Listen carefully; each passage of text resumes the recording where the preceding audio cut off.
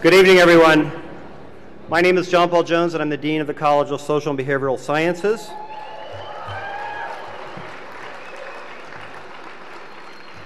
Thank you. On behalf of the college's faculty, staff, and students, I want to welcome all of you here tonight for our first annual SBS annual lecture. And without a doubt, this is going to be a very hard act to follow. Before we get started, I have a few people to thank. The first is Al Bergeson, head of the Department of Sociology, who recommended this series as a way to showcase the best of the social and behavioral sciences to our local community.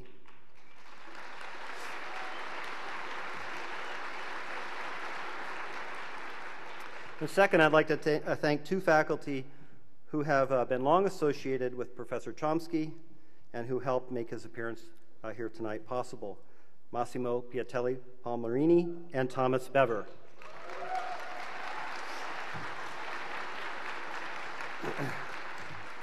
Both teach in our world-class Department of Linguistics. And in fact, there are so many faculty with research ties to Chomsky in the Department of Linguistics that this department is sometimes referred to as MIT West. I'd also like to thank the head of the Department of Linguistics, Samin Karimi, as well as the many faculty, staff, and students from the department who have been working so hard on this event. On the screen behind me is a list of some of the donors who have helped sponsor tonight's lecture. I would especially like to thank our co-sponsor, Confluence Center for Creative Inquiry, and its director, Javier Duran.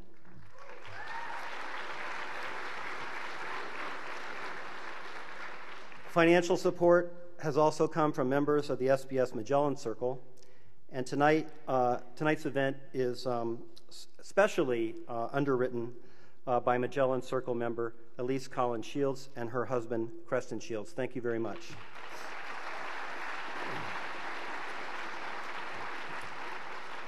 I'd also like to thank the support of the Arizona Daily Star, the College of Education and its dean, Ron Marks, and the College of Humanities and its dean, Mary Wildner Bassett.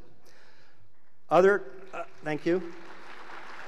Others contributing to this event include the School of Anthropology, the Cognitive Science Program, the Department of Communication, the Department of Computer Science, the School of Geography and Development, the Department of Gender and Women's Studies, the School of Government and Public Policy, the Department of History, the School of Journalism, the Center for Middle Eastern Studies, the School of Middle Eastern and North African Studies, the Department of Psychology, the Department of Sociology, and the UA bookstores.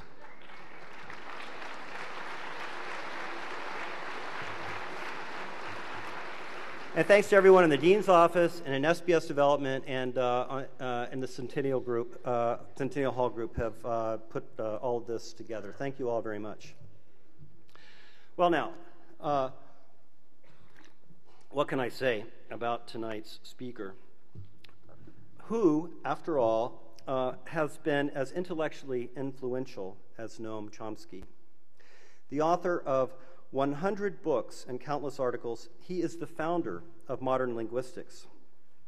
His ideas have not only revolutionized linguistics, they have indelibly shaped anthropology, cognitive science, childhood education, computer science, the languages, mathematics, psychology, philosophy, and speech. In fact, you can find self-described Chomskyites in every field that asks the question, what does it mean to be human? If there was a Nobel Prize for social and behavioral sciences, he would have won it long ago with his original book, the first book, Syntactic Structures, which appeared in 1957. He is, according to the Chicago Tribune, the most cited living author, and he's third most cited in the world, behind Plato and Freud.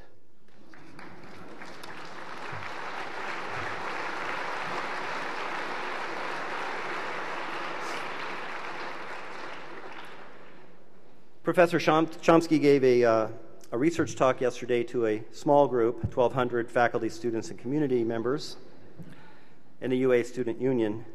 And I have to say, I was overwhelmed by the response. Tucson, by all rights, you have a claim on the title, The Athens of the West. And of course, there is Chomsky, the public intellectual, the self-described libertarian socialist and anarchist, a critic of established politicians on both the left and the right.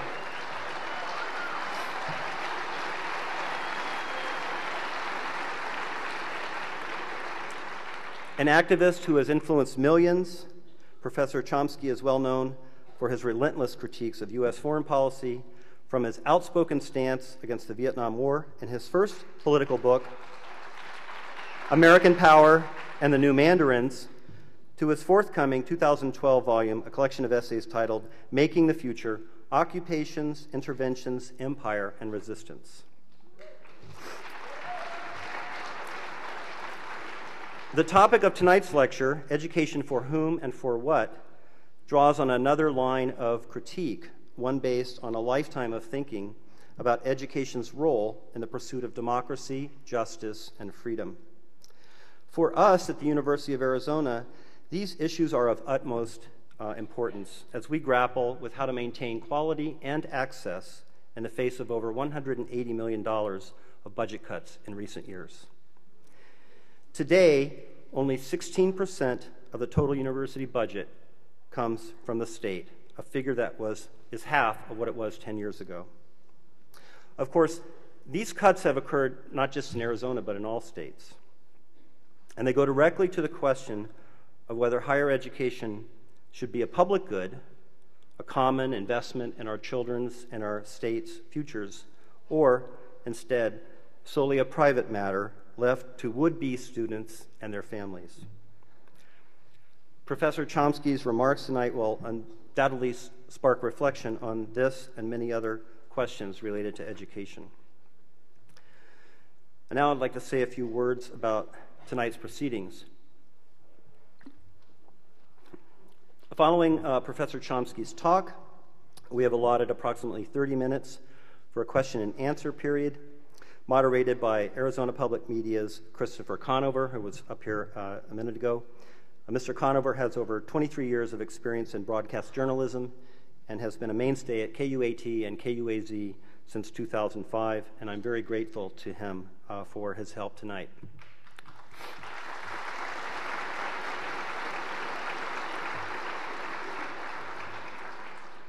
Finally, throughout the evening, I ask that whatever your opinions, you respect those of our guests and your neighbors in the audience. For tonight, we have a unique opportunity to engage in thoughtful civil discourse with one of the greatest intellectuals and public figures of our time.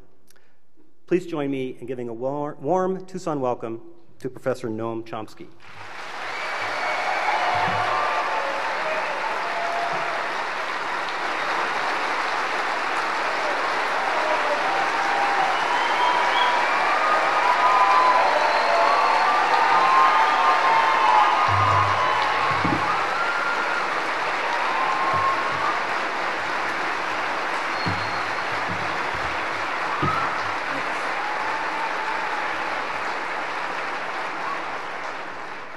Thank you very much.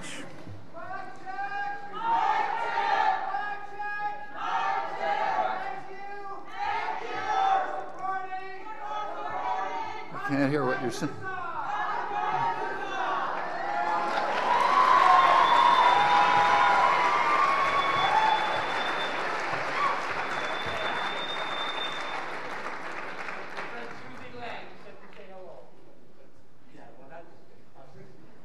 Sorry, I couldn't hear it, but I'm sure it was very important, so I hope everyone else didn't. Well, I'm going to concentrate mostly on higher education, but that can't really be disconnected from what happens from infancy. So I'll say some words about early education too. In the background, there are contrasting conceptions of whom education is for and what it is for. So let's take a look at whom it is for. There are two fundamental views go far back. One view is that higher education is basically for the elites, for the privileged. The rest of the population should be dumbed down, maybe allowed entry into vocational schools, learn trades. There's a more general conception that lies in the background, which strikingly holds across the mainstream political spectrum. It's more instructive almost always to focus on the left liberal extreme, so I'll keep to that, the less harsh extreme. So, for example, the leading public intellectual of the 20th century, Walter Lippmann, who was a kind of a Wilson, Roosevelt, Kennedy liberal, his view was that that we have to distinguish between the intelligent minority, called the responsible men, and what he called the ignorant and meddlesome outsiders. That's the general population, who have to be spectators but not participants in action. And the responsible men, incidentally, whoever discusses this is always part of the intelligent minority by definition. So the intelligent minority, the responsible men who are in charge of decision making, they have to be protected, in his words, from the roar and the trampling of the bewildered herd. He developed the concept of manufacture of consent. It's a new art of democracy, which has to be used to keep the ignorant and meddlesome outsiders from interfering. He was actually relying on his own experience. These were writings in the 1920s. Incidentally, they're called progressive essays on democracy. He was relying on his experience in the first and in many ways only official U.S. propaganda agency, the Committee on Public Information, a term that Orwell would have liked. It was the Creel Commission established during the First World War to try to drive a pacifist population into raving warmongers. And it worked pretty successfully. It was led by the responsible men, the intelligent minority, who were more or less unaware that they themselves were the targets of an earlier propaganda agency, the British Ministry of Information, another Orwellian phrase, which was essentially designed to control the thought of American elites, so they would therefore participate in the great task of bringing America into the First World War on England's side.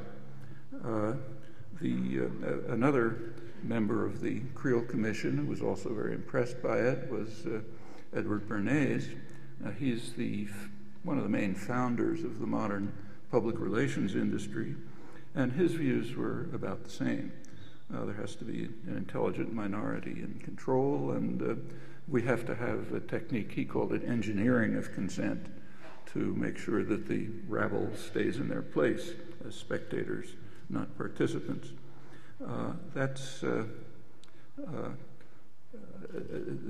basic view goes back much farther. So, for example, long before this, Ralph Waldo Emerson was considering the question of why political leaders are interested in having public education. Mass public education was just beginning. And he said that the ground on which eminent public servants urge the claims of popular education is fear.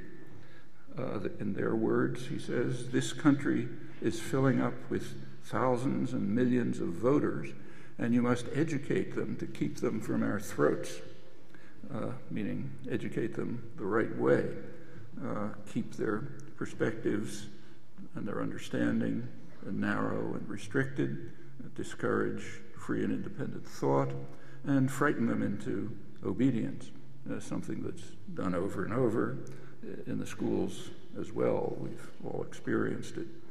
If you go back still farther to the framing of the Constitution, it was based essentially on the same principles. So James Madison, the major framer, his view was that pretty much the same. He said we have to make sure that the public is marginalized because otherwise there'll be trouble. And in fact, you read the speeches in the Constitutional Convention, he urged the convention to think about what would happen in England. That was obviously the model. What would happen in England if they really had a democratic vote? He said, well, what would happen would be that the majority of the population would use their voting power to take away the property of the rich, to carry out what these days we would call land reform. And obviously that would be unjust, so therefore we've got to guard against democracy. Actually, it's kind of interesting that, whether consciously or not, Madison was reformulating an argument that goes back to the first major study of political theory, Aristotle's book Politics. Aristotle reviewed the many forms of government there could be and didn't like any of them, but decided that democracy would be the least bad. He's, of course, mostly thinking of Athens. But he raised the same dilemma. He said there's the same problem that Madison did. He said that one of the big problems of democracy is that the majority of the poor would use their voting power to take away and divide up the property of the rich, which is unjust. So Madison and Aristotle faced the same problem, but they drew opposite conclusions. Aristotle's conclusion was we should eliminate inequality, make everyone middle class, more or less. And he proposed actual measures for this, what we would call today welfare state measures, and that would overcome the problem. So reduce inequality, overcome the problem. Madison's solution was the opposite, reduce democracy. So design a system in which the public will not be able to exercise the kind of free vote that would threaten one of the main goals of government, which he said is to protect the minority of the opulent against the majority. So same problem, but opposite conclusions, reduce democracy. If you look at the framing of the Constitution, that's the way it's designed.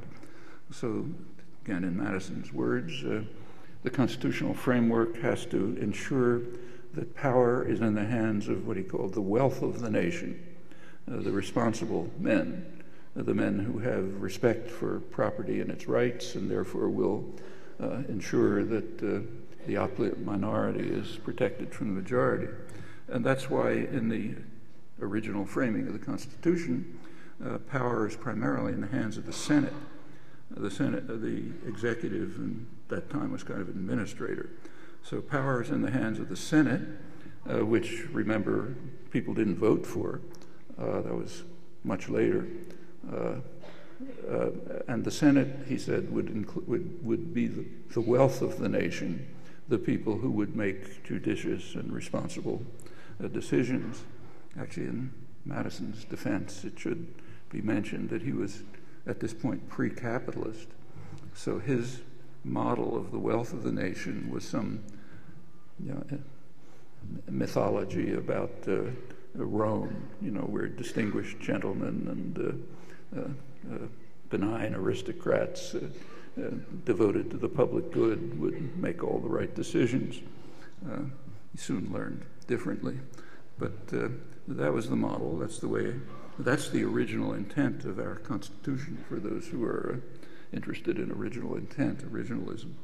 To go back a little bit further and go back to, say, David Hume, one of the first great modern political philosophers. He wrote a book called First Principles of Government, and in this, I'll quote him, he wondered at the easiness with which the many are governed by the few, and the implicit submission with which men resign their own sentiments and passions to those of their rulers.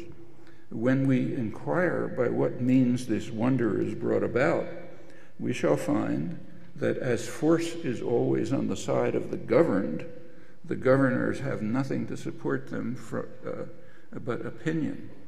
'Tis therefore on opinion only that government is founded, and this maxim extends to the most despotic and most military governments, as well as to the most free and most popular.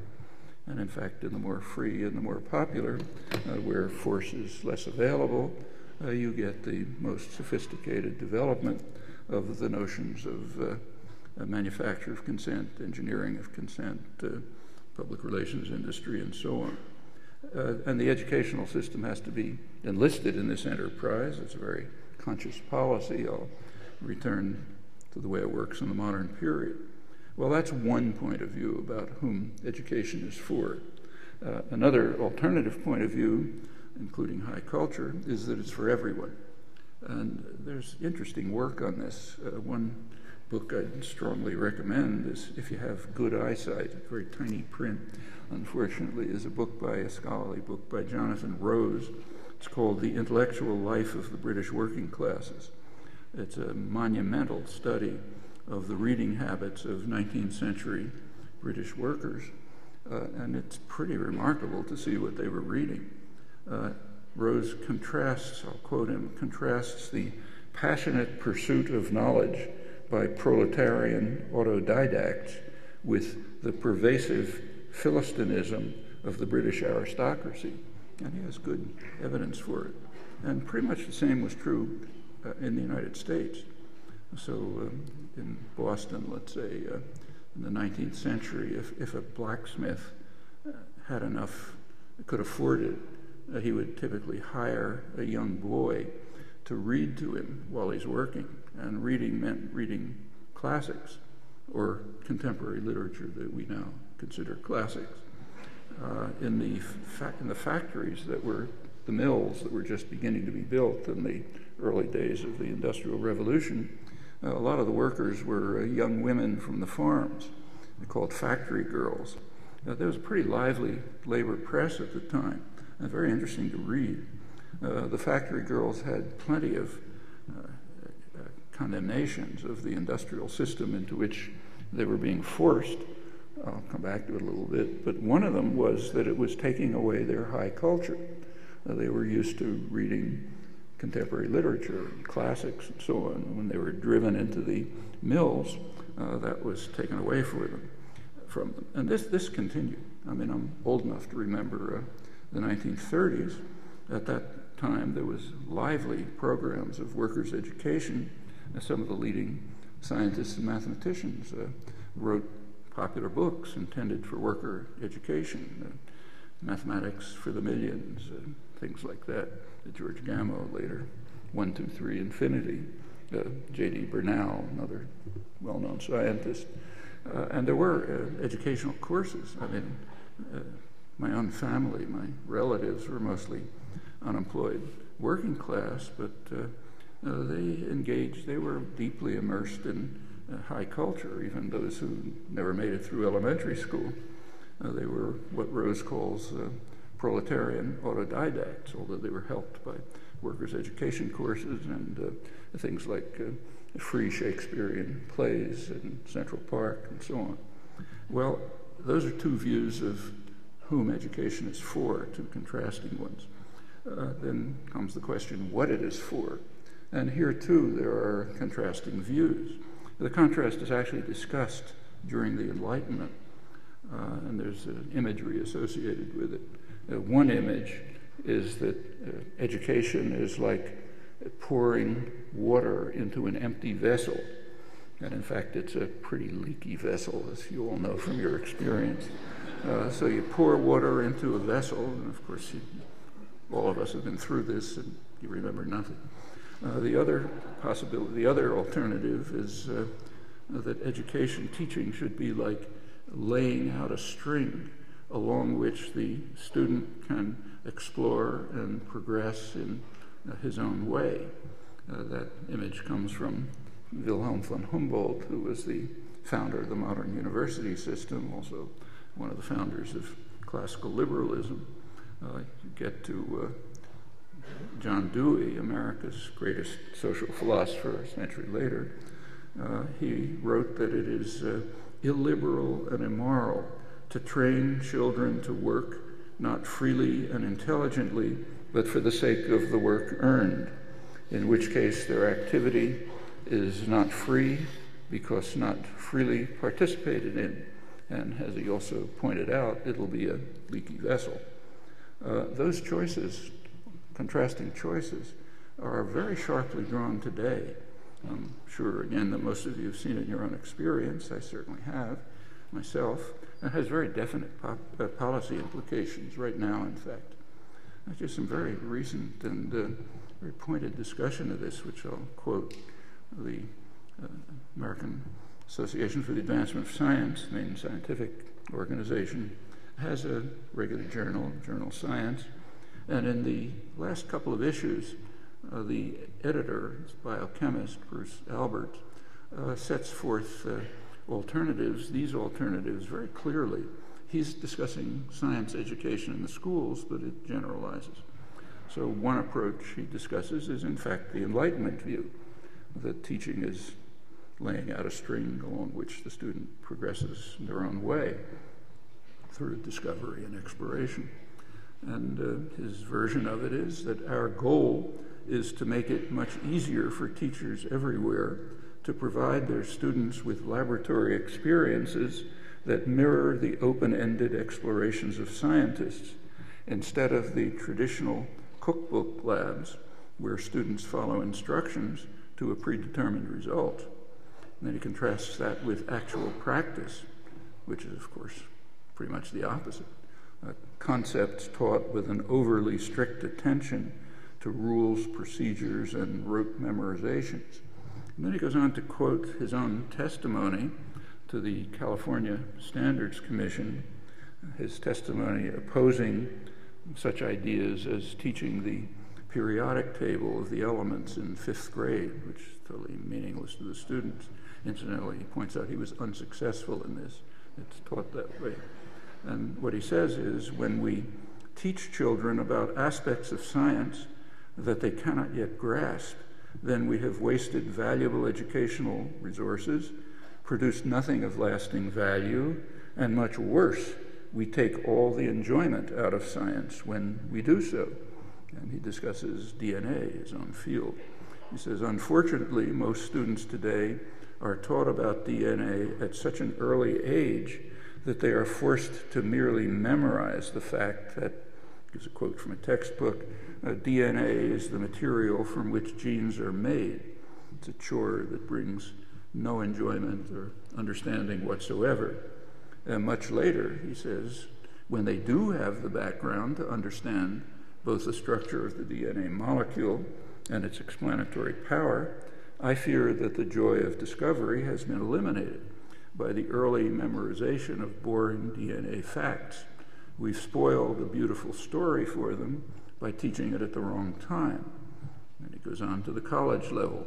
He says, for example, in an introductory biology class, students are often required to learn the names of the 10 enzymes that oxidize sugars.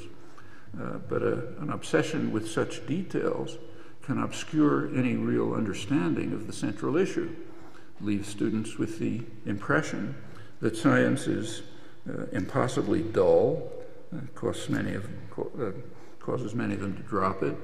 Tragically, we have managed to simultaneously trivialize and complicate science education. As a result, for far too many, science seems a game of recalling boring, incomprehensible facts, so much so that it may make little difference whether the factoids about science that come from the periodic table or a movie script. He gives some examples. Again, I'm sure you've had your own experience about that. Just to interpolate, I certainly have. I remember when I was a 16-year-old freshman at the University of Pennsylvania, I had to take a general chemistry course with about this many students in the audience. It was insufferably boring. And furthermore, it was completely obvious what was going to happen. So if you read the textbook, you knew exactly what was going to happen. So I never went to class. But they got an A. It was okay. I actually had a friend who took notes. That helped. But the worst part was that they had a lab. And I knew perfectly well that if I went to the lab and carried out the experiments, none of them would work. That's kind of reflex automatic. So I didn't go to the lab. There was a manual where you had to fill in the answers to the results of the experiments, and again, entirely obvious what they were going to be, so I filled it in, got an A and so on. But then I had a very unpleasant experience. I had to register for the next semester. And when I tried to register, they insisted on my paying a fee for breakage in the laboratory. I'd never been to the laboratory. I didn't know where it was, but obviously couldn't say that, So I had to pay $17, which was a lot of money in those days, for the breakage in the lab that I never attended. And of course, I don't remember a thing from the course. I'm sure many of you can duplicate this experience. Actually, this approach generalizes, it even has a name. It's called No Child Left Behind.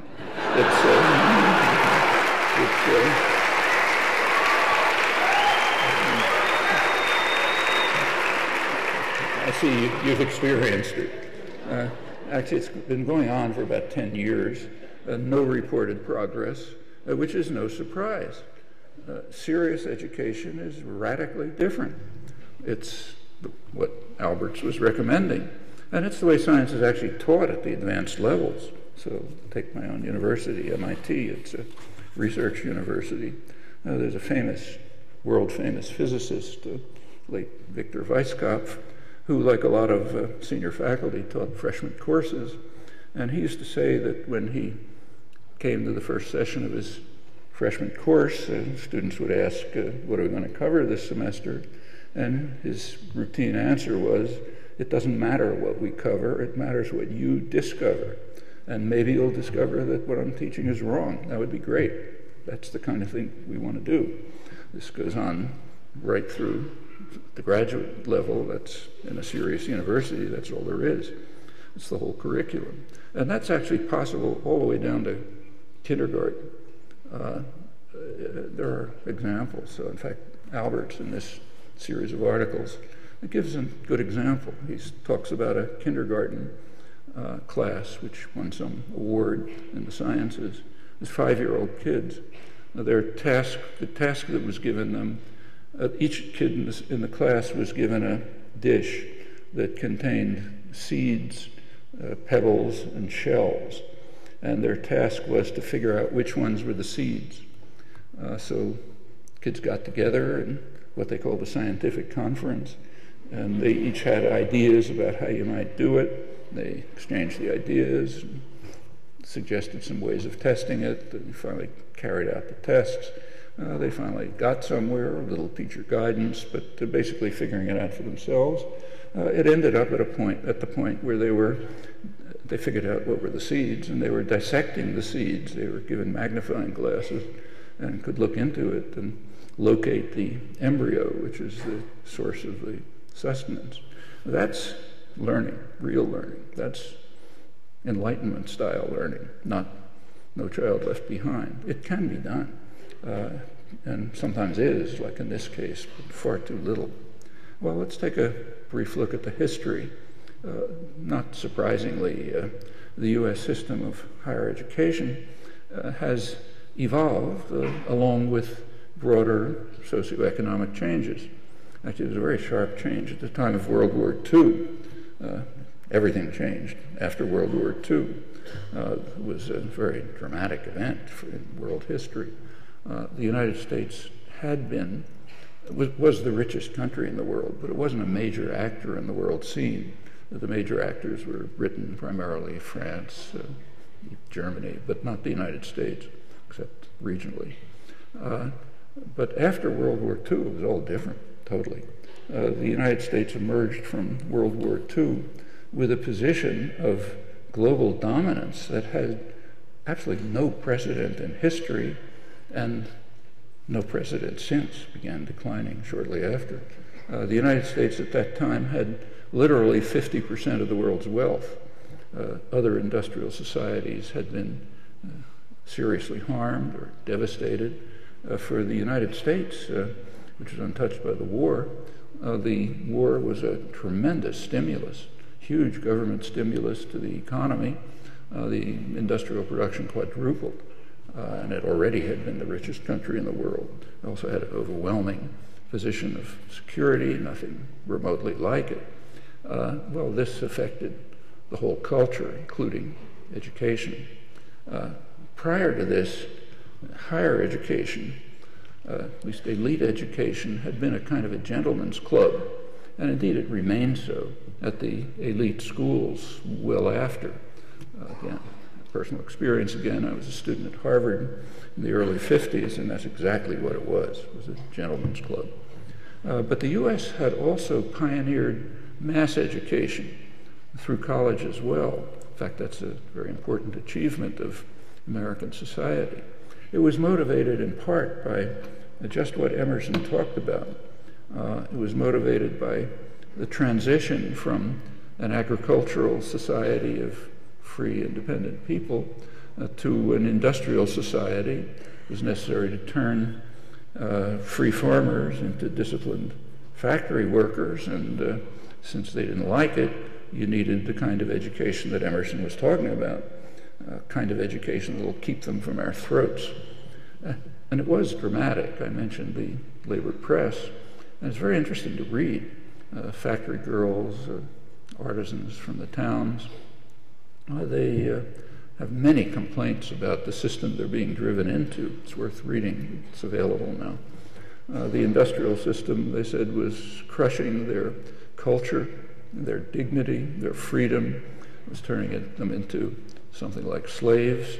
In fact, a century and a half ago, a very common belief, so common that it was a slogan of the Republican Party, supported by Abraham Lincoln, was that that wage labor is different from chattel slavery only in that it's temporary. But other than that, it's the same. You're being forced, you're working on command, not under your own initiative. So they wanted to get rid of it, worker ownership, and so on. The most interesting, I think, the most interesting element of their critique was their condemnation of what they called the new spirit of the age.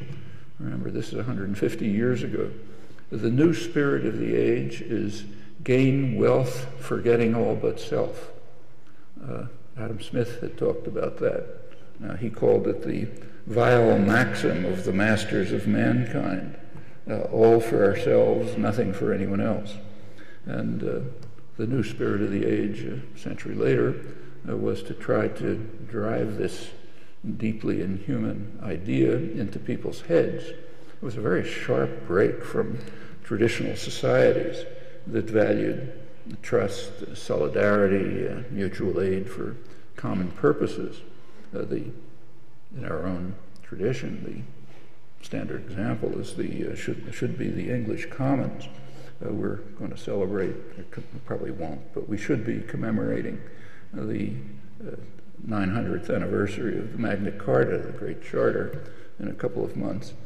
It's forgotten. The Magna Carta, as everyone ought to know, is the foundation of civil liberties, presumption of innocence, trial by jury, due process, and so on. But it's sort of forgotten, interestingly, that there were two charters. There was a charter of liberties, and there was a charter of the forests. The charter of the forests was about preservation of the commons. The commons were, including the forests, were the possession of everyone. And they were the source of food, of fuel, of building materials. They had been carefully cultivated with mutual aid and mutual support for centuries. So they were very complex ecosystems which everyone had access to. And the charter, the Great Charter, that calls for preservation of the commons from the predatory acts of the kings and nobles. Well, that's been forgotten, so nobody talks about that anymore. And that's a very serious problem, because in fact, the failure to attend to the commons is going to destroy us. That's the environmental crisis, which we're marching towards with utter abandon. If some extraterrestrial observer was watching, I think we're all lunatics. But it's going on right now. And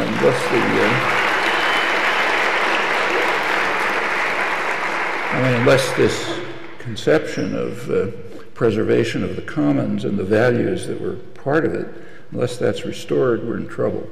Well, shortly after that, with the beginnings of capitalist industrialization, there's a move towards making everything a commodity, and it then becomes necessary to inculcate the new spirit of the age, gain wealth forgetting all but self, and reverence for what Adam Smith condemned as the vile maxim. Actually, there are major industries devoted to it. The public relations industry, advertising, marketing, it's probably a sixth of gross national domestic product, is devoted pretty much to this. It's devoted very consciously. Interesting to read the literature, their own literature. It's devoted to create what's called creating wants, fancied needs, stimulating consumerism, turning people's attention to what are called the superficial things of life, like fashionable consumption, and away from real human values. And enormous work goes into this. Keep people from our throats again. That new spirit of the age is so inhuman, so that over 150 years of effort, there still is always resistance. So in the early 1970s, as kind of an outgrowth of 1960s activism, there was a very important series of labor strikes, the most young workers mostly, many of them Vietnam veterans, others just young people getting into the workforce. The most famous one was at Lordstown, and striking very significantly. They were not striking particularly for wages and benefits, but for dignity, for human dignity in the workplace. That was also the time when women were becoming organized and active, and Chicanos, farm workers, black unions, and so on. All of this was beaten back, and it's been beaten back for a generation, but it's there. In fact, the Occupy movements that are spreading all over are reviving it. And a lot, I think it's their main significance, and a lot hinges on whether the new spirit of the age, 150 years old, whether it can be, and in fact in England going back centuries, the destruction of the commons, it's very important to determine whether this new spirit can be overcome. If not, we're just lemmings walking off the cliff, and soon. There's a lot to say about that, but I'll put it aside. Well, again, after World War II, going back to that, there was another new spirit, a spirit of triumphalism. Before the Second World War, the United States was a kind of a cultural, intellectual backwater. If you wanted to study science or philosophy or the arts or to be a writer, you went to Europe, Germany, Britain, France, someplace like that. But after World War II, that all changed. And it led to just a different attitude. I mean, I remember it very well. I was just becoming a college student at the time.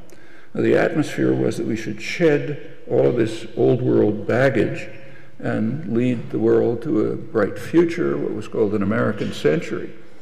European scholars, many of whom were emigrating here, fleeing Nazi Germany, they were feared because they were too good, and they were disdained because that's the old-fashioned baggage, and the two were at the same time. There were many very ugly incidents. I could tell you about some of them, which I remember. From a student perspective, like what I was in the 1940s, in philosophy, linguistics, psychology, you just had to start afresh, disregard all of this old nonsense from Europe, biology too, in fact. Forget it all, don't talk about it, and start from the beginning. We're going to create a new age. And a lot of contempt and a lot of ignorance. And there are many consequences, some of them right to the present. It's very striking in the behavioral sciences, in fact, but also elsewhere. There were also changes at that time, crucial changes, in the nature, in the way the economy functioned, and the state role in the economy, which had a huge impact on the universities, higher education particularly. You go back to the colonial period, Adam Smith gave advice to the colonies, the greatest economist of the day, and the advice he gave was the standard prescriptions that the World Bank and the IMF and the U.S. Treasury and others give to the poor countries today. Pursue your comparative advantage, don't try to import higher manufactured goods, more advanced goods from the advanced countries, and so don't try to control your resources. Everything will be better if you do that. Well, the United States was independent by that time, so they were able to totally reject the rules of what are called sound economics. And they did. If we had accepted them, we'd be a third world country. But in fact, that's how the third world was pretty much created. But the colonies could reject it. The so-called Hamiltonian system introduced very high tariffs to block superior British manufacturers. There was a lot of stealing of technology, what's now called piracy. And the United States began to develop. And this went from textiles, the early stages of industrialization, right through steel, and on pretty much till the Second World War. There was a huge role of the state system in state sector in developing the economy. Mass industrialization was developed, for example, in armories. Because there you could control things. The railroad system was managed by the Army Corps of Engineers and so on. Well, after World War II, that took a major leap forward, huge. There was massive funding for science and technology, mostly through the Pentagon. And it was done through the Pentagon for the usual reasons. You have to inspire fear. And you can get taxpayers to, pay the Pentagon to protect us from various imaginary dangers. But the money that went through the Pentagon ended up creating the high-tech economy that we're now living in. So computers, internet, satellites, the microelectronics, a whole array of stuff comes out of decades of mostly Pentagon funding and research. My own university, MIT, was right in the middle of it. The net effect is to socialize cost and to privatize profit. And it's a standard device. Interstate highway system is another example. It's not what it's claimed to be. It was sold on the basis of defense. It was really part of the mass subsidy to automobiles, energy corporations, rubber corporations, turned us into the idea was to make us a society that massively wastes fossil fuels, with consequences we're now in the middle of. There was also a rapid expansion of the student body through the GI Bill, which brought a whole new sector of the population into higher education, people who never could have gone before. That had a very positive impact on the colleges and on the general society. That's incidentally a course that's been reversed in the last generation. I'll come back to it. The sharp increase in funding was mainly directed to science and technology, but of course there was a spillover into other domains. 1957, the Russians sent a satellite into space, Sputnik, and there were laments about how the U.S. is falling behind, going to be destroyed, and so on. The scientific community knew that this was total nonsense, that the achievement was essentially nothing. We could duplicate it and go way beyond it anytime we wanted to, but it was exploited. And it was exploited pretty cynically, I should say. I remember it very well. And it was exploited to give an enormous additional input into higher education and also K to 12. That's when you get the start of the kinds of things that Alberts is deploring, like new math, for example. I have to say, I had young kids at that time. We had very amusing experiences with watching my young children, 10-year-old children, try to learn new math from teachers who didn't understand a word about the set theoretic basis for it, but were trying to teach it. And the kids were kind of making up their own. I'll just give you one example. When my youngest daughter was, I don't know, maybe 10 or so, I had a visit from a friend, an Israeli logician, who's an old friend, Yehoshua Bar Hillel, some of you know. He came and stayed with us for a while, and he saw my daughter doing her work in what was called Boolean algebra. It was called set theory, actually, Boolean algebra. And he was interested because he'd been trying to teach it to junior high school students in Israel, and they're having a hard time doing it, and she seemed to be doing it fine.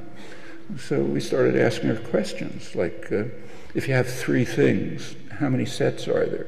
Like a milk bottle and a cup and a book or something. And she said right off, 8 sets. And then he asked, then he asked her to list them. She listed them all, including the null set. And he asked, which set is included in all the others? She said, the null set. And then I couldn't believe it, so I asked her, how do you know the null set is included in all the others? So she said, well, to have a set, what you do is draw braces, and you put the things inside it. And if you look carefully, there's always a little space between them. That's where the null set goes. So what in fact had happened is she was doing something quite sensible.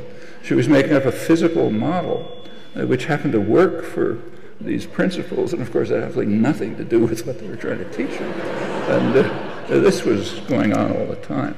That's no child left behind.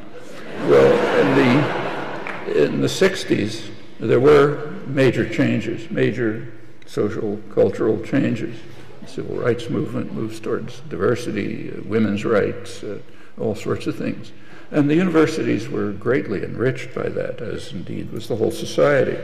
By the end of the 60s, there was also a fair amount of political activism developing, and it became a major force. So again, at my own university, MIT, mainly science university, it had been extremely conservative and passive right through the 60s. People are absorbing their work. But by the end of the 60s, by 1969, activism had gotten to the point that a day was set aside formally to just consider the question of, for the whole institute, to consider the question of the role of technology in society. Amazingly, a question that had never been asked. You just do it. And that led to a lot of consequences, which in fact have changed brought about a permanent change in the Institute, and similar things were happening in other places. This was even abroad too. It's a general movement. And it had a real civilizing effect on the whole society. Well, that civilizing effect of the 1960s aroused deep concerns all across the mainstream spectrum. That's why it's usually called the time of troubles. It was civilizing the country too much, and that's dangerous. And it's kind of interesting I'll talk a little about the reaction. It has effects, very strong effects, right to the present. On the right, one striking example was an influential memorandum, which it's worth reading. You can pick it up on the internet. A memorandum by Lewis Powell, who was a corporate lawyer. He was later appointed by Nixon to the Supreme Court. At the other end of the spectrum, there's an important study, also worth reading, by the Trilateral Commission. These are liberal internationalists from the 3 major industrial regions, Europe, United States, and Japan. Their general outlook is indicated by the fact that the Carter administration was drawn almost completely from their ranks. That's who they were. And both of them merit attention. They provide a good insight into the ideological aspects of what has in fact been a major assault on democracy and on rights that was beginning to take shape 40 years ago, escalated pretty sharply in the Reagan-Thatcher years and continued And it's now reaching new heights. And they also provide insight into how this assault targets the educational system. So let's start with Powell's memorandum, 1971. This was sent to the U.S. Chamber of Commerce. That's the main business lobby. The title was "The Attack on the American Free Enterprise System." And it's worth reading, not only for the content, but also for the tone, which is totally paranoid, which is characteristic. The major criminals were Ralph Nader, with his consumer safety campaigns, Herbert Marcuse, who was preaching Marxism, new leftists are on the rampage, but primarily they're naive victims who dominate the universities, the schools, television and other media, the educated community, and virtually control the government. If you haven't noticed it, I'm incidentally not exaggerating. That's exactly what it said. I urge you to read it. Well, the takeover of the country by these devils is a dire threat to freedom, he said, because the only alternatives to free enterprise are varying degrees of bureaucratic regulation of individual freedom, ranging from moderate socialism to the leftist and rightist dictatorships. Actually, if any of you are watching the Republican debates, the same thing is being repeated right now, you know, the center-right Obama administration or Marxist radicals and so on. Actually, Powell was very familiar with another alternative to free enterprise, namely the system in which he and his Chamber of Commerce associates thrived. He was an influential lobbyist for the tobacco industry, and he was surely aware of the huge federal subsidies for the production of this leading killer, which not only kills users at a scale that vastly exceeds the targets of the mostly farcical drug wars, but also kills many others. Deaths from passive smoking, so collateral damage, you know, just being around when somebody's smoking, way beyond those from hard drugs. And he was surely aware of the great successes of lobbyists like him in assuring that for many decades the government would help not only subsidize the industry, but help it conceal what they all knew. They knew about the lethal product that they were peddling, and there are huge mounds of corpses to show for their achievement. They're still piling up rapidly. But that didn't keep him from wailing in his memo that, I'll quote, "As every business executive knows, few elements of American society today have as little influence in government as the American businessman, corporation, even the millions of corporate stockholders," in case you hadn't noticed. And that, again, is pretty characteristic. And the reason is that there's an assumption that for the state to support, subsidize private power, that's just the natural order. Any disruption of it is a catastrophe. And he then drew the obvious conclusion. He was talking about the universities. He said the campuses from which much of this emanates are supported by tax funds generated largely from American business and contributions from capital funds controlled or generated by American business. The boards of trustees of our universities overwhelmingly are composed of men and women who are leaders in the business system. Most of the media, including the national TV systems, are owned and theoretically controlled by corporations which depend on profits and the enterprise system to survive. And therefore, these marginalized groups who are being destroyed should organize to defend themselves instead of just watching passively while business and our fundamental freedoms are destroyed by this Marxist onslaught from the media and the universities. Well, Powell's memo expresses the concerns elicited by 1960s activism at the right end of the mainstream spectrum. But much more revealing, I think, is the reaction at the opposite extreme, the liberal internationalists. And these are spelled out in the Trilateral Commission report that I mentioned. It's called The Crisis of Democracy. It's not easy to find, incidentally, because they mostly took it off the market when people started reading it. But it's there.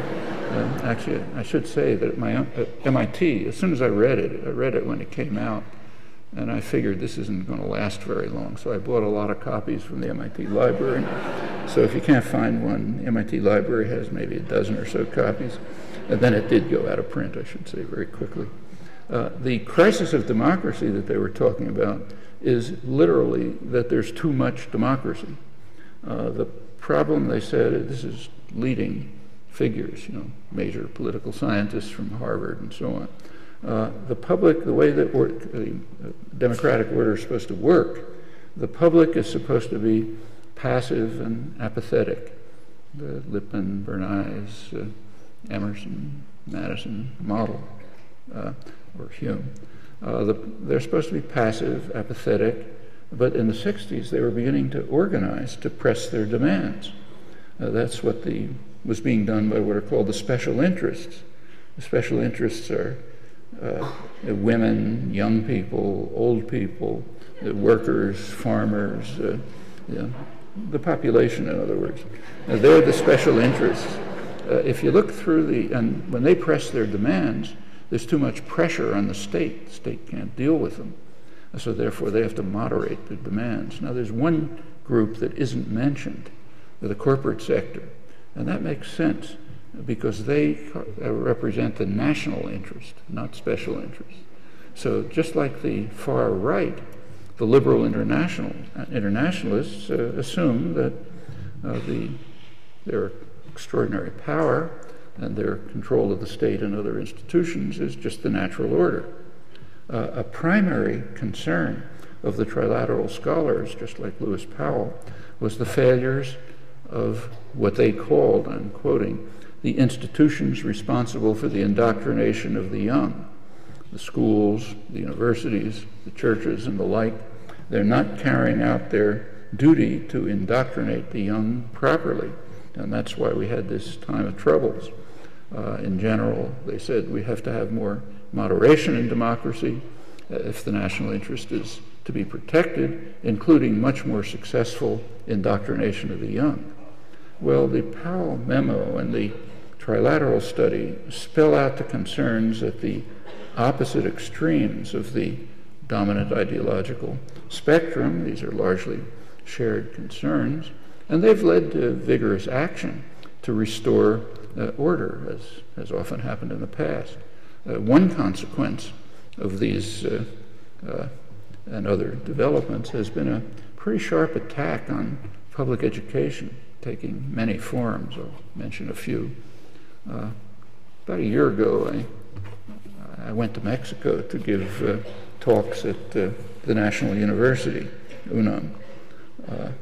Quite a good university. It's a very poor country, of course, but quite a good, impressive university.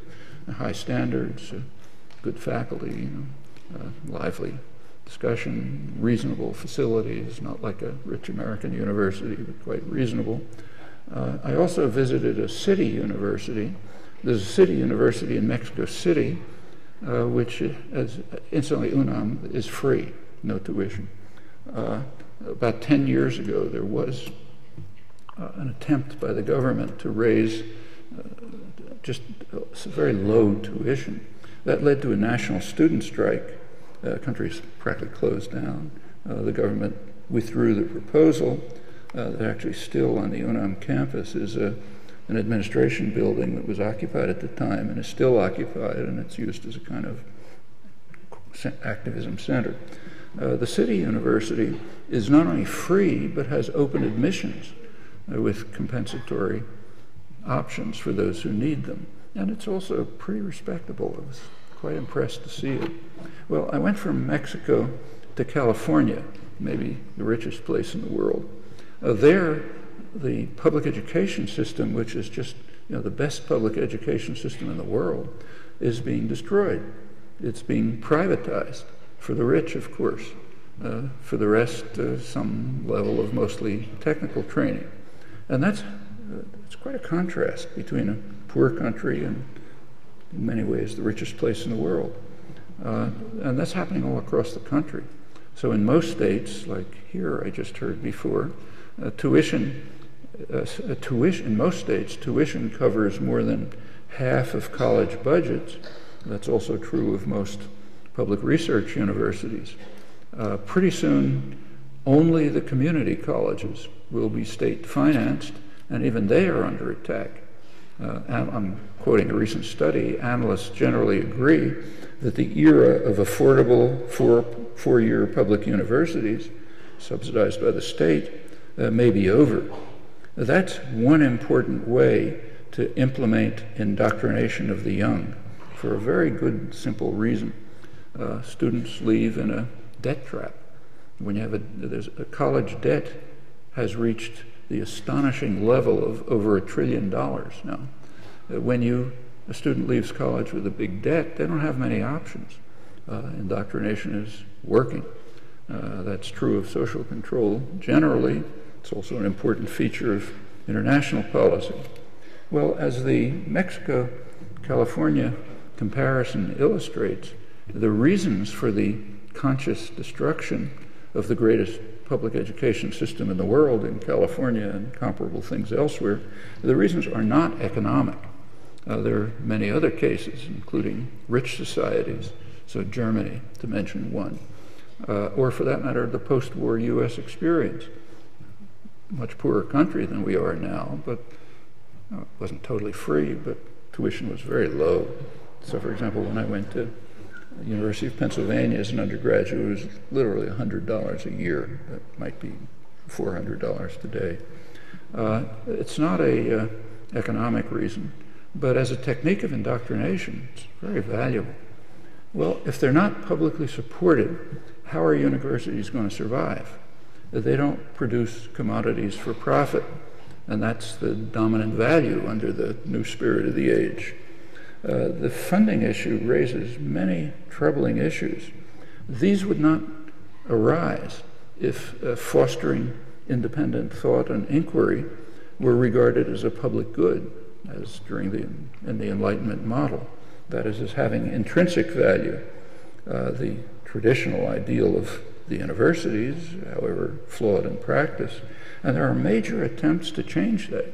So crossing the ocean, in Britain, the right-wing government is now challenging what's been for a century called the Haldane principle. It's a century-old principle that barred government intrusion into academic research. Whether they'll succeed in overturning it, I don't know.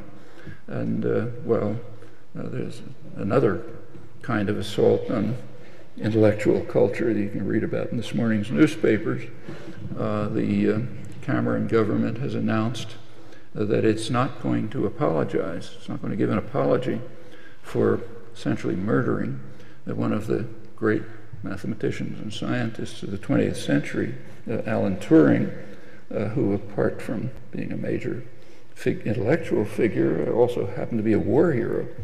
He was crucially involved in decoding the German codes, something which saved Britain. They killed him, basically, drove him to suicide. Cameron, the prime minister, said they're not going to apologize because Turing broke the law. He was guilty of the crime of homosexuality, which is a violation of law. This should be a major scandal. I mean, I don't know how to describe it, but we'll see if it is. It isn't so far.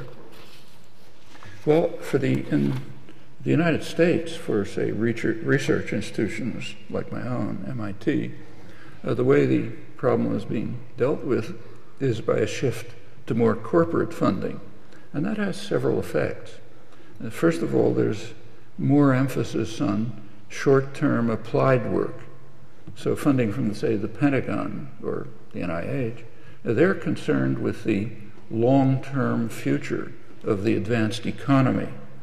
That, incidentally, means also the profitability of the corporate sector long afterwards. So you develop computers and the internet for a couple of decades, and it ends up being profitable for the private corporations that feed off it. That's the socializing costs, privatizing profit principle. Well, that's government funding, Pentagon funding, for example. very free, best funder there is. I was funded by them for a long time. In contrast, a business firm typically wants something it can use, not its competitors, and it wants to be able to use it tomorrow. I don't know of a careful study, but it appears that the shift towards corporate funding, in fact, does lead to more short-term applied research and less exploration of what might turn out to be interesting and valuable for the longer-term future. And another consequence of the shift from, say, Pentagon funding to corporate funding is more secrecy. During the Pentagon-funded era at MIT, I happen to be in a faculty-student committee which examined it carefully, decades of Pentagon funding, there was no secrecy on campus. One exception was the political science department, but in the sciences there was no secrecy, literally true. They were involved in the Vietnam War.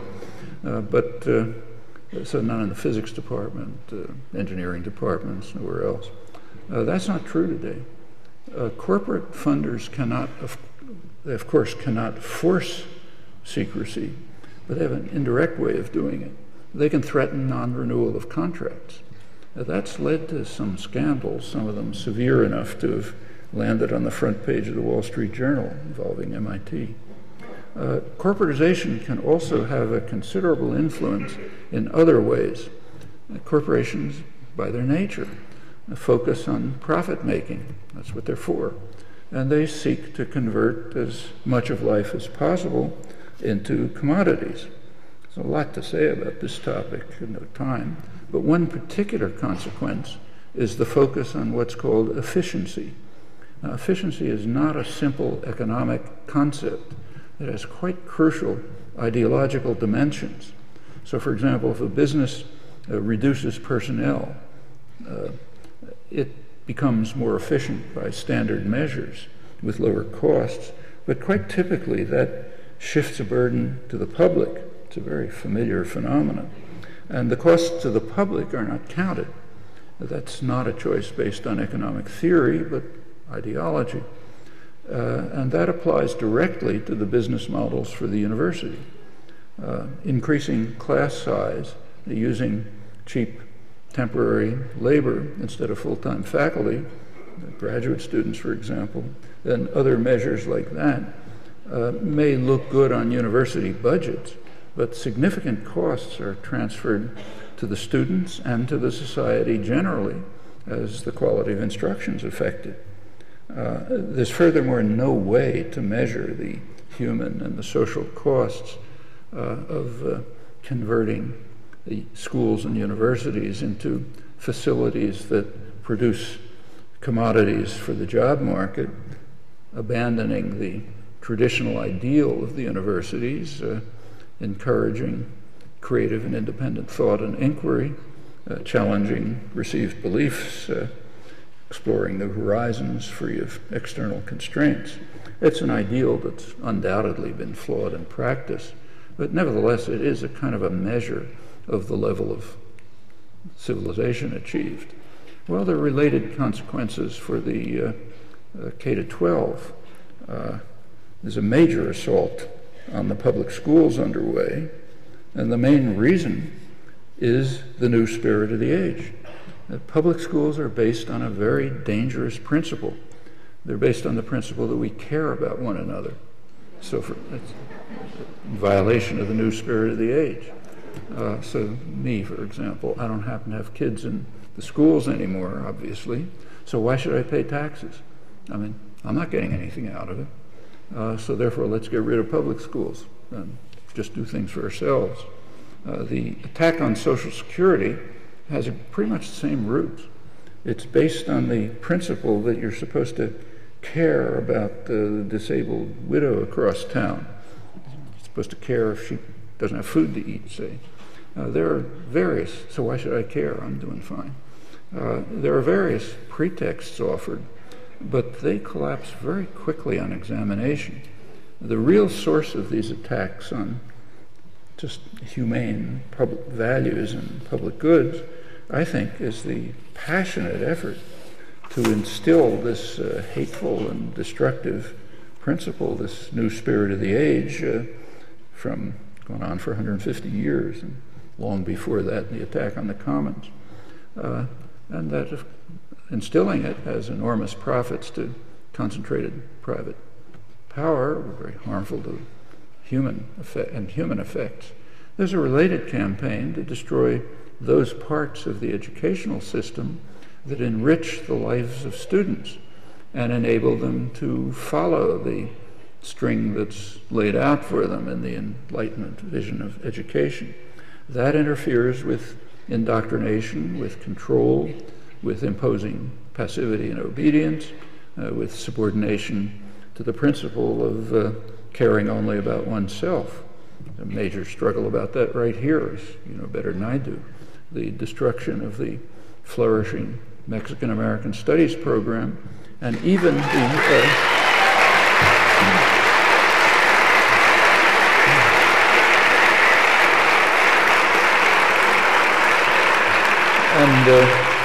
even the removal from classrooms of books that are used in that program. This is becoming a national scandal, incidentally. Classics like Paulo Freire, the history of Chicanos and the Mexican Civil Rights Movement. Books like Rethinking Columbus, even Shakespeare's Tempest. This is all reminiscent of precedents that we don't like to think about, but they're worth thinking about.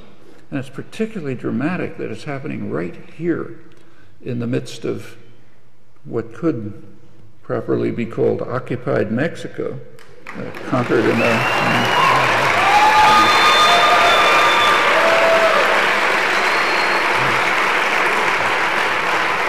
you all know, I don't have to go into it, it was conquered in a brutal war of aggression. Well, I don't know any simple answers to the dilemmas that constantly arise in trying to develop and sustain an educational system of independence and integrity, one that strives for the Enlightenment ideal, and to do this within societies that are dominated by concentrations of power with very different values and goals. But at least one thing seems clear enough. Efforts to do this cannot progress very far in isolation from much broader struggles to protect what has already been achieved, and a lot has been achieved, from severe ongoing attacks, and to carry them forward towards a world of greater freedom and justice. Thanks.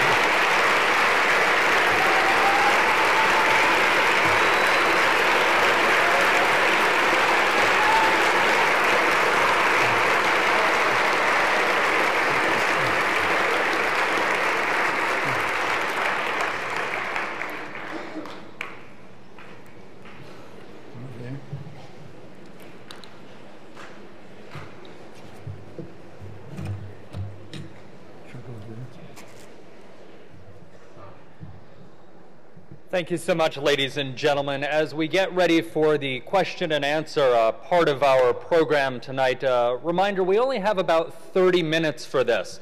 And I can imagine a lot of you, if you had paper as I do, would have a lot of notes and a lot of questions and a lot of comments for Professor Chomsky. So as we get into this question and answer, let me lay out some ground rules, some housekeeping, if you will. We have 2 microphones in the aisle. We'll alternate back and forth. As Dr. Jones mentioned at the beginning, make sure you respect others' opinions. We want a thoughtful and civil discourse, as he talked about. There may be a few differences of opinion in here. Also, the ground rules for this. We're not going to do follow-up questions from our people in the audience because we want to get as many questions as we can. So please try and keep your questions as succinct as possible. and we'll get through as many questions as we can in about the next 30 minutes or so.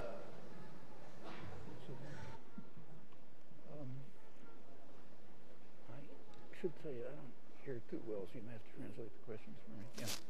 Am I supposed to use this? Yeah. Okay. As you line up for the questions, and we will have staff there, I'm going to ask the first question. I'm going to take moderator's privilege here, if you will. Professor Chomsky, you were talking about, towards the end, corporate influence, corporate funding, and the idea that the universities, in the corporate eyes, need to turn out commodities. MIT, your home institution, now has a new program called Open Courseware that I know is getting a lot of information given out about it. For those of you that don't know what it is, there are many courses at MIT that the materials are now available free and online for the public. Talk about that a little bit and how that may be going against that corporate idea.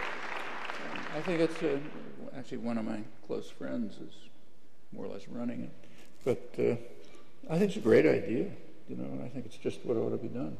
I mean, of course, that means it's available. It's available on the internet, so not only here, but everywhere, all over the world. You can hear leading scientists, scholars, others delivering their lectures. You can hear the classroom interaction. I mean, it's not like taking a course in a decent, you know, in a serious university, because you're not part of the interaction. Like, you can't stand up and say, that's wrong. Better way to do it, you know, which is a large part of what real education is. It is supposed to encourage independent thought. That means challenges. And a lot of what we and everybody else is teaching is wrong. That's why you don't teach the same thing every year unless your field is dead. Because you're learning. And a lot of the learning comes from what students are doing. They're part of the educational process. And you don't interact with other students. I'm sure all of you know that, just from your own experience, that what's enriched your educational experience is peer interchange.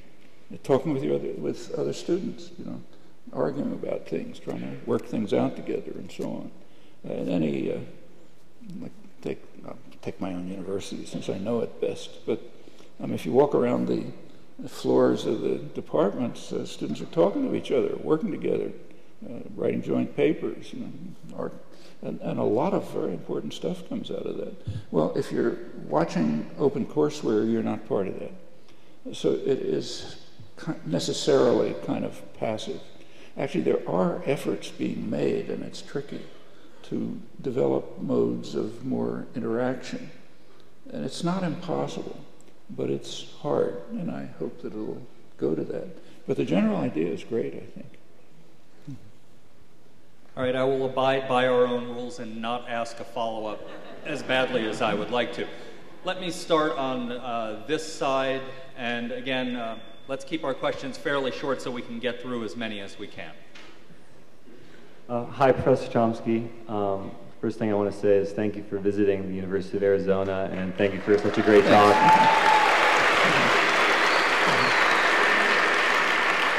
I wanted to ask about the two documents you mentioned, the Powell Memorandum and the Trilateral Commission. Do you consider that the major reason for the increase in tuition, and what other factors come into play? Well, I don't really know of any study of this, so I have to speculate. It's kind of surprising that there isn't, as far as I know, there isn't any study, because it's a major phenomenon.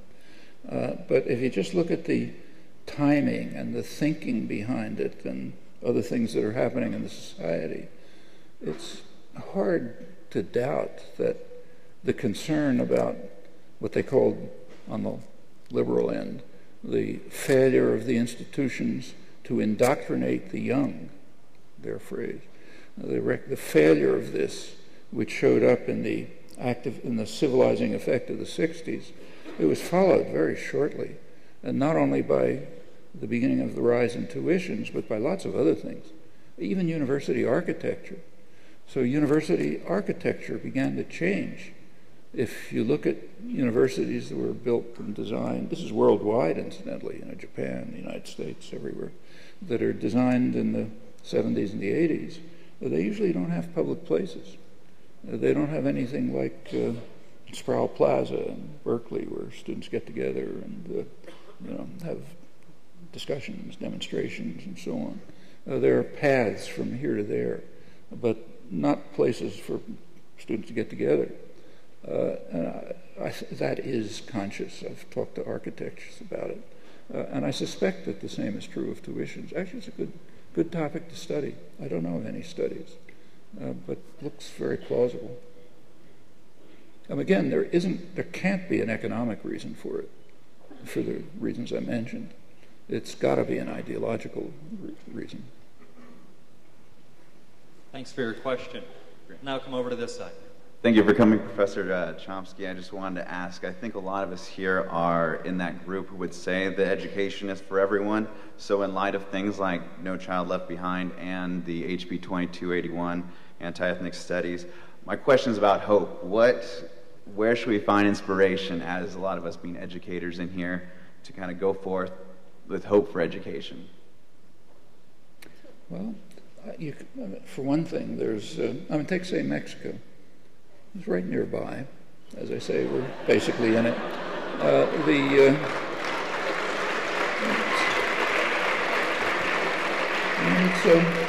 It's a poor country, and it's not a rich country like us for reasons that have something to do with us, as you know.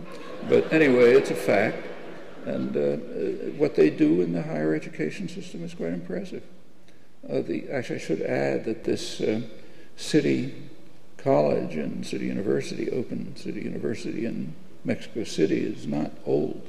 It was instituted by Obrador when he was the mayor, left-wing mayor in Mexico City. He started it, and it's been apparently flourishing since. As I say, I visited and was pretty impressed. Things like that, that's an inspiration. Or you can look at the student movements over this hemisphere. I mean, from Chile up to here, in fact, there are very lively, vibrant student movements. In Chile, it's amazing. It has just revitalized the country. There's been student protests. Remember, this is protests against the lingering effects of the dictatorship that we imposed on what in Latin America is called the first 9/11. It's kind of striking that people here don't know what that means, most of them. But the first 9/11, 1973, by any dimension that I can think of, was much worse than what we call 9/11.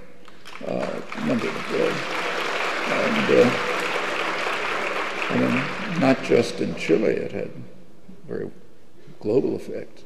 The dictatorship has formally been gone for about 20 years. But there are lingering effects, just as there are in Spain. There are lingering effects of the Franco dictatorship right now. And the young people protesting there, the indignados as they're called, are trying to undermine the very serious lingering effects of the dictatorship. They're very real. Well, that's Chile. And there are similar things going on through the hemisphere, in fact, abroad, and in fact, right here.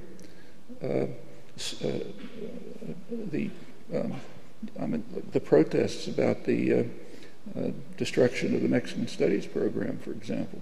It's important. And teachers are organizing. They're under a lot of pressure, tremendous pressures against public school teachers. You speak up, you're thrown out, and so on. But that doesn't mean that people are taking it passively.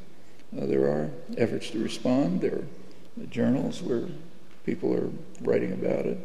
And they're the struggles of the past. After all, we've achieved a lot. This country isn't what it was 30 years ago or 100 years ago. There's a lot more freedom, justice, rights, and so on.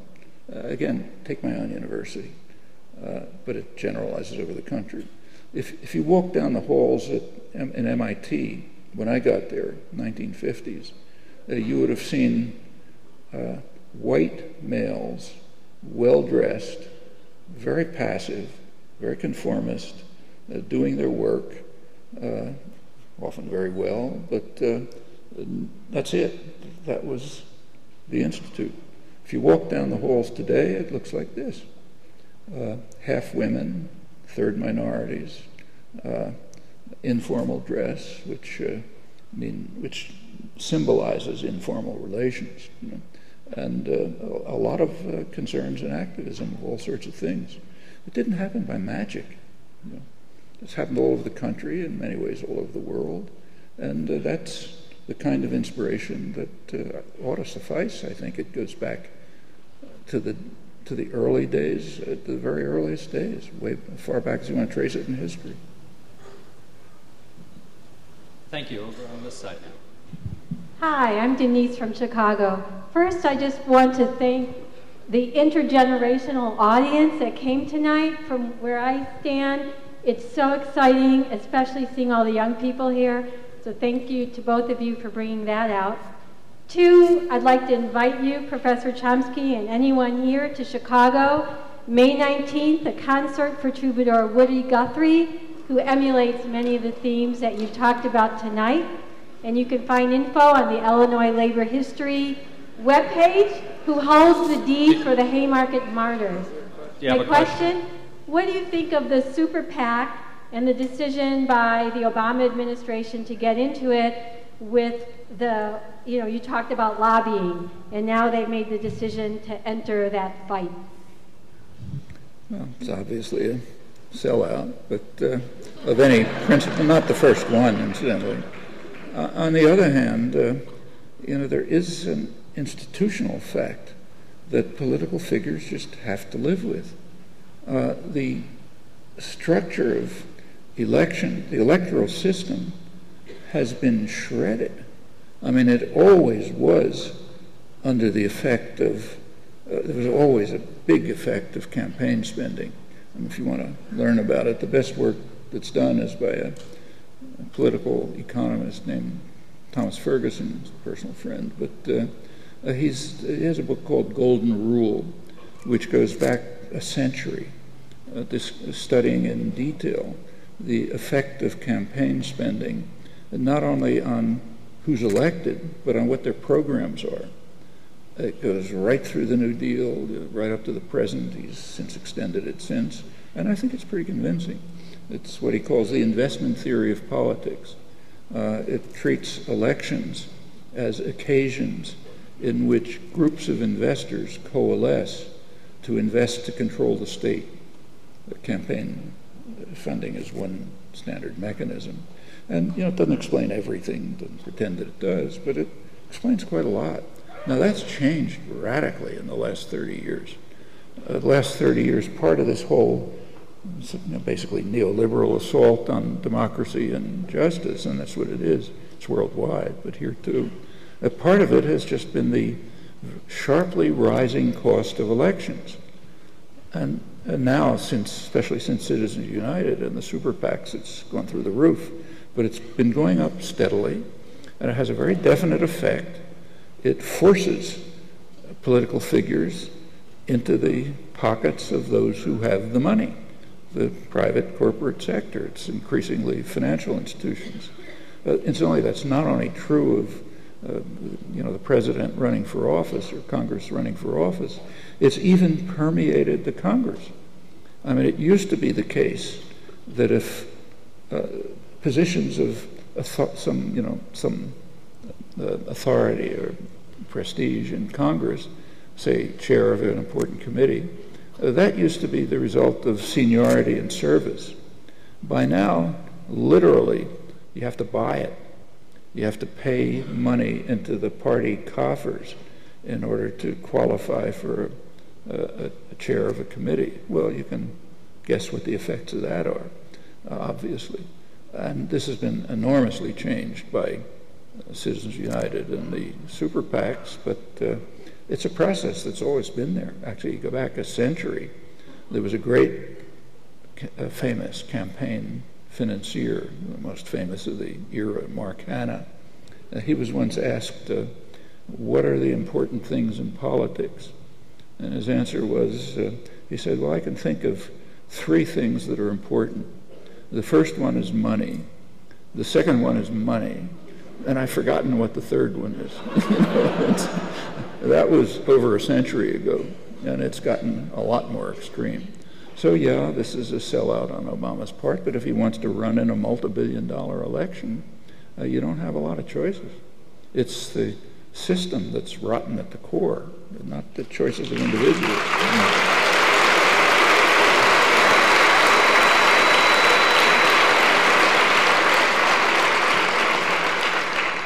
Your question. Thank you, Professor Chomsky. I'm a student from South Korea, and then thank you a lot for you writing for village of Gangjong in Jeju Island. It suffers a lot from the military base construction. But I just want to know your opinion about the tax expenditures on the military expenditure instead of education. For instance, Korean students are suffering a lot from actually increasing tuition. And we are heading towards the same way American students been. And then but still the government is expending lots of money on the military instead of educating people and then for better humanity. Yeah, actually that Jeju Island construction that you mentioned is something very significant. We ought to know about it. Jeju Island is quite significant for Korea. It was the site of a huge massacre in 1948 by the U.S.-backed, basically fascist state in South Korea. Horrible massacre. And the island is, it's been actually designated, I think, by the UN as an island of peace. It's trying to be an island of peace. And the U.S. and South Korea are trying to build a major military base, major naval base on the island, oriented towards China. I think it's 500 kilometers from China, approximately. And it's part of the kind of encirclement of China, which is called containment of China. Here it's described as protection of freedom of the seas. The Chinese see it a little differently. They see it the way we would see it if the Chinese Navy was building bases in the Caribbean, say. We'd blow them off the planet if they did that. But the way the world is supposed to work, we're supposed to be able to do it anywhere. In fact, if you read the professional literature on strategic analysis, security studies, they refer to the Chinese-American naval confrontation as a classic security dilemma. Each of the two sides thinks that there's kind of an existential danger. They just can't give it up. It's too important. So we think that it's an existential threat if the United States doesn't control all the oceans around China. And they think it's an existential threat if we send nuclear-armed, super carriers into their territorial waters. That's the security dilemma. What can you do? And in fact, the U.S. is trying hard to essentially encircle China so that they can't have access to the Pacific or to the Malacca Straits, where a lot of trade goes and so on. Japan is part of this system. Japan's a client state. There's military bases all over Japan, many of them on Okinawa. This is over the strong objections of the people of Okinawa, who've been trying to get those bases off for 60 years. And they can't do it. Recently, the U.S. basically forced a Japanese prime minister out of office because he was thinking about it. Well, Jeju Island in South Korea is another case.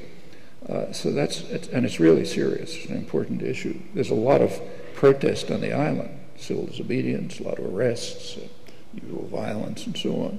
But your general point is quite right. I mean, the vast military expenditures are part of the, I don't think they're the main reason. Like we had vast military expenditures in the 50s, and there still was almost free education, and for a GI Bill, totally free, and huge amounts of money going into the research system and so on. And now it's a burden, undoubtedly, but I mean, the society has to decide where you want to spend your money. You want it to spend it on classic security dilemmas in China's territorial waters, with all that could lead to, building naval bases on Jeju Island, on Okinawa, and so on, or do you want to spend it building a decent society? And this question arises all across the board.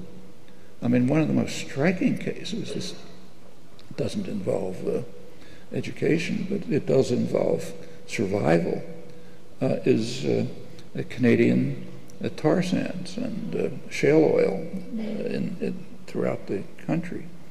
In Obama's State of the Nation address, if you read it carefully, one of the things he said was that we're now coming to a position where we can have 100 years of energy independence by exploiting, using high technology techniques and fracking and so on, to get previously inaccessible and incidentally very dirty oil with all sorts of local environmental consequences. And this is all over. There was a recent speech by the president of the Chamber of Commerce, main business lobby. I forgot it, Thomas Corcoran, I think. You can find it on the internet. It's his annual speech to the business world. And the first point that he mentions, the most important point, is that we can now move to, he says, several centuries of energy independence by just tapping our own oil. You go to the most responsible and serious newspaper in the world that I know of, the London Financial Times.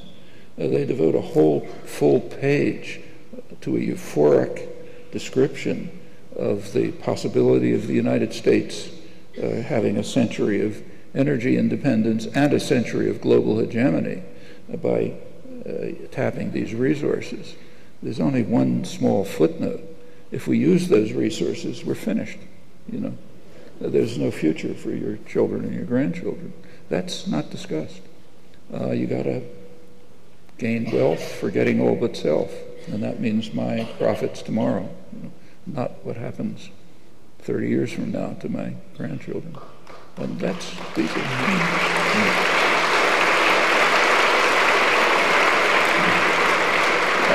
Meanwhile, there are alternatives, like ultimately probably solar energy is going to be the main alternative. And it's quite striking to see what's happening to the solar energy industry. By now, about half the world's solar panels are being produced in China. Now, that's not cheap labor. It's not a labor-intensive industry. They started the way all manufacturing starts, very low-level manufacturing. Manufacturing provides the incentive, the ideas, the design conceptions, and so on that lead to technological advances. It's very common.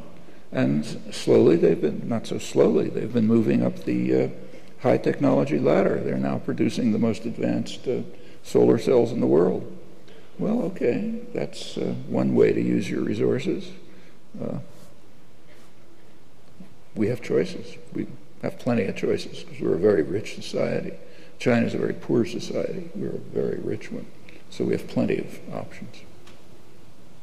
We have about 10 minutes left, so thank you so much for keeping your questions short so we can get through as many. That means I should keep my answers short. I got it. You're the guest of honor. You can answer as long as you like. Yeah. Hello, Dr. Chomsky. I'm a member of UNIDOS, and our question is, in your opinion, what are the larger implications of the decision by the TUSD Governing Board and State Superintendent John Huventhal to ban Mexican American Studies? Well, I think it's a particularly ugly part of the whole attack on anything like the Enlightenment ideal of education. In this case, to destroy the diversity, richness of the educational system and meaningfulness for students and so on, for a large number of students, after all, big Mexican community. So I think it's just part of the general attack on a free and creative education that stimulates learning, discovery, enriching one's life and so on. And it's, trying to impose indoctrination and conformity. A particularly ugly case right here, because of where it's happening. It would be ugly anywhere, but it's particularly so right here. Thank you. Back to this side. Professor Chomsky, I believe I speak on behalf of almost everyone here. It's an absolute humbling honor to be learning from you in person. Thank you.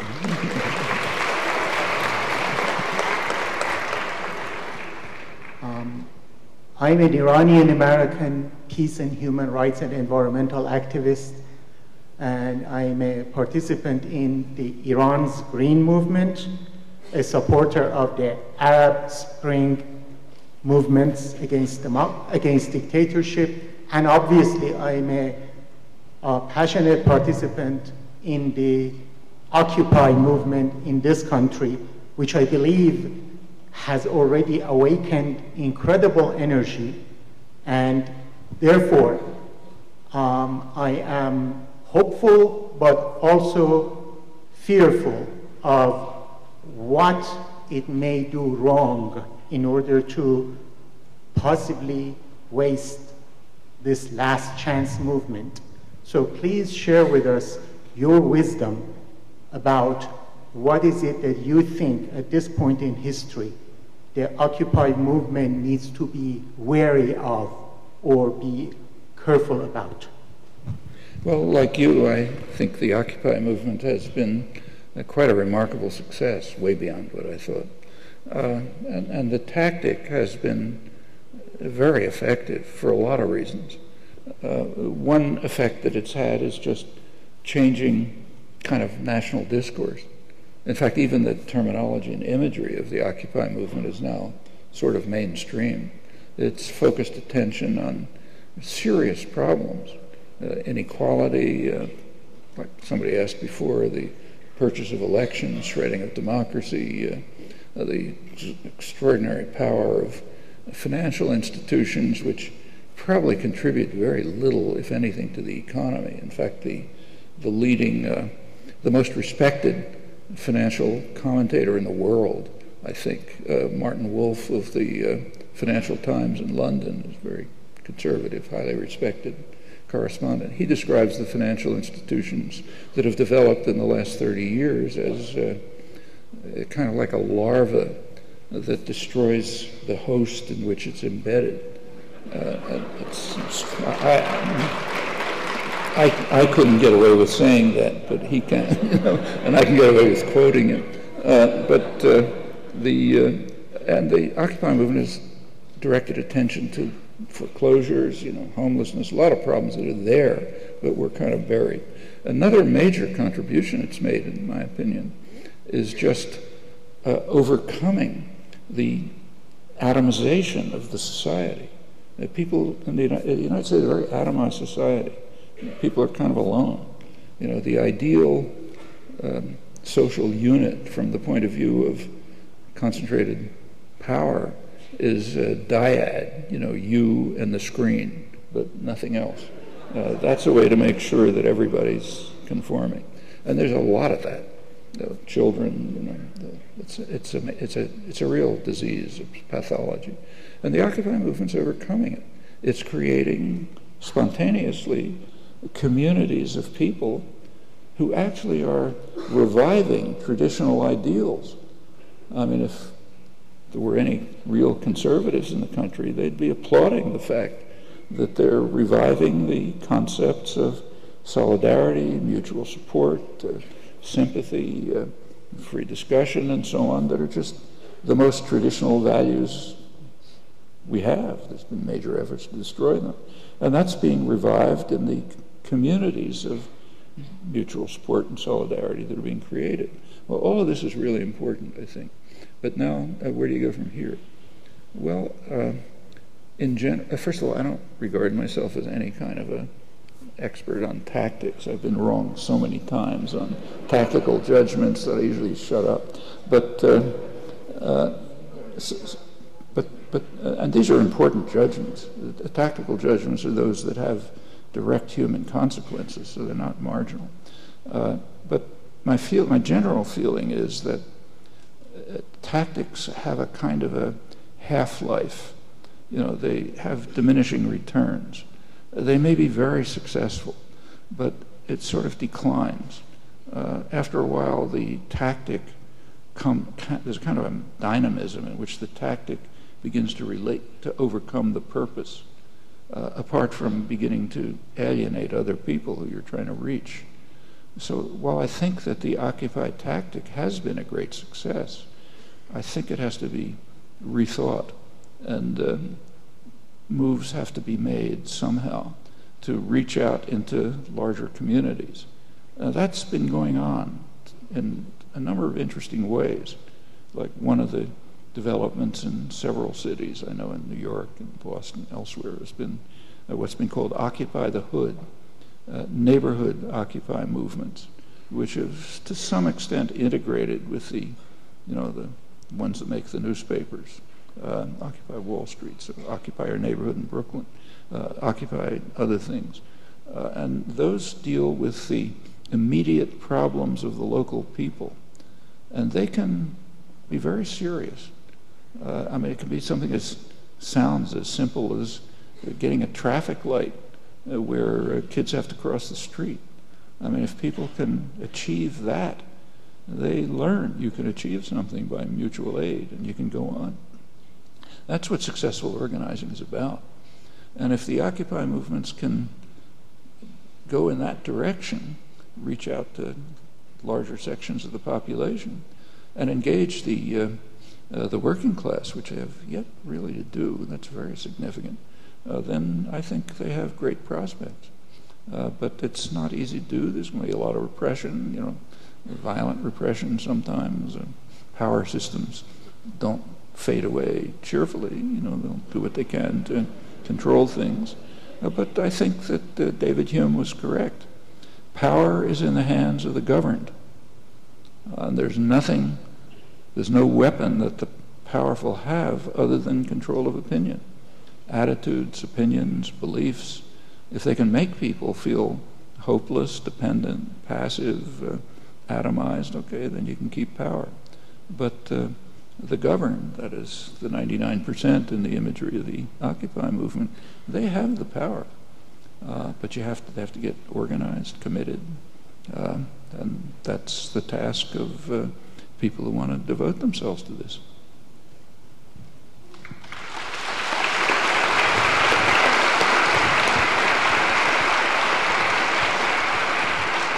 We have time for one final question. It will come from this side.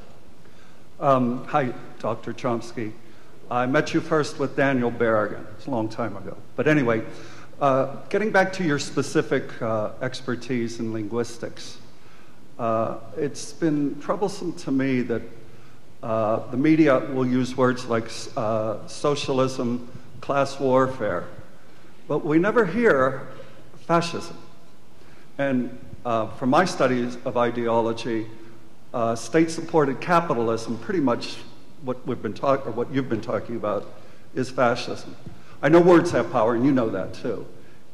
Are we too shy to talk about what basically almost brought the end of mankind in the last century? Or is it just the media controls and you have to go to Link TV or Democracy Now! Or I don't know.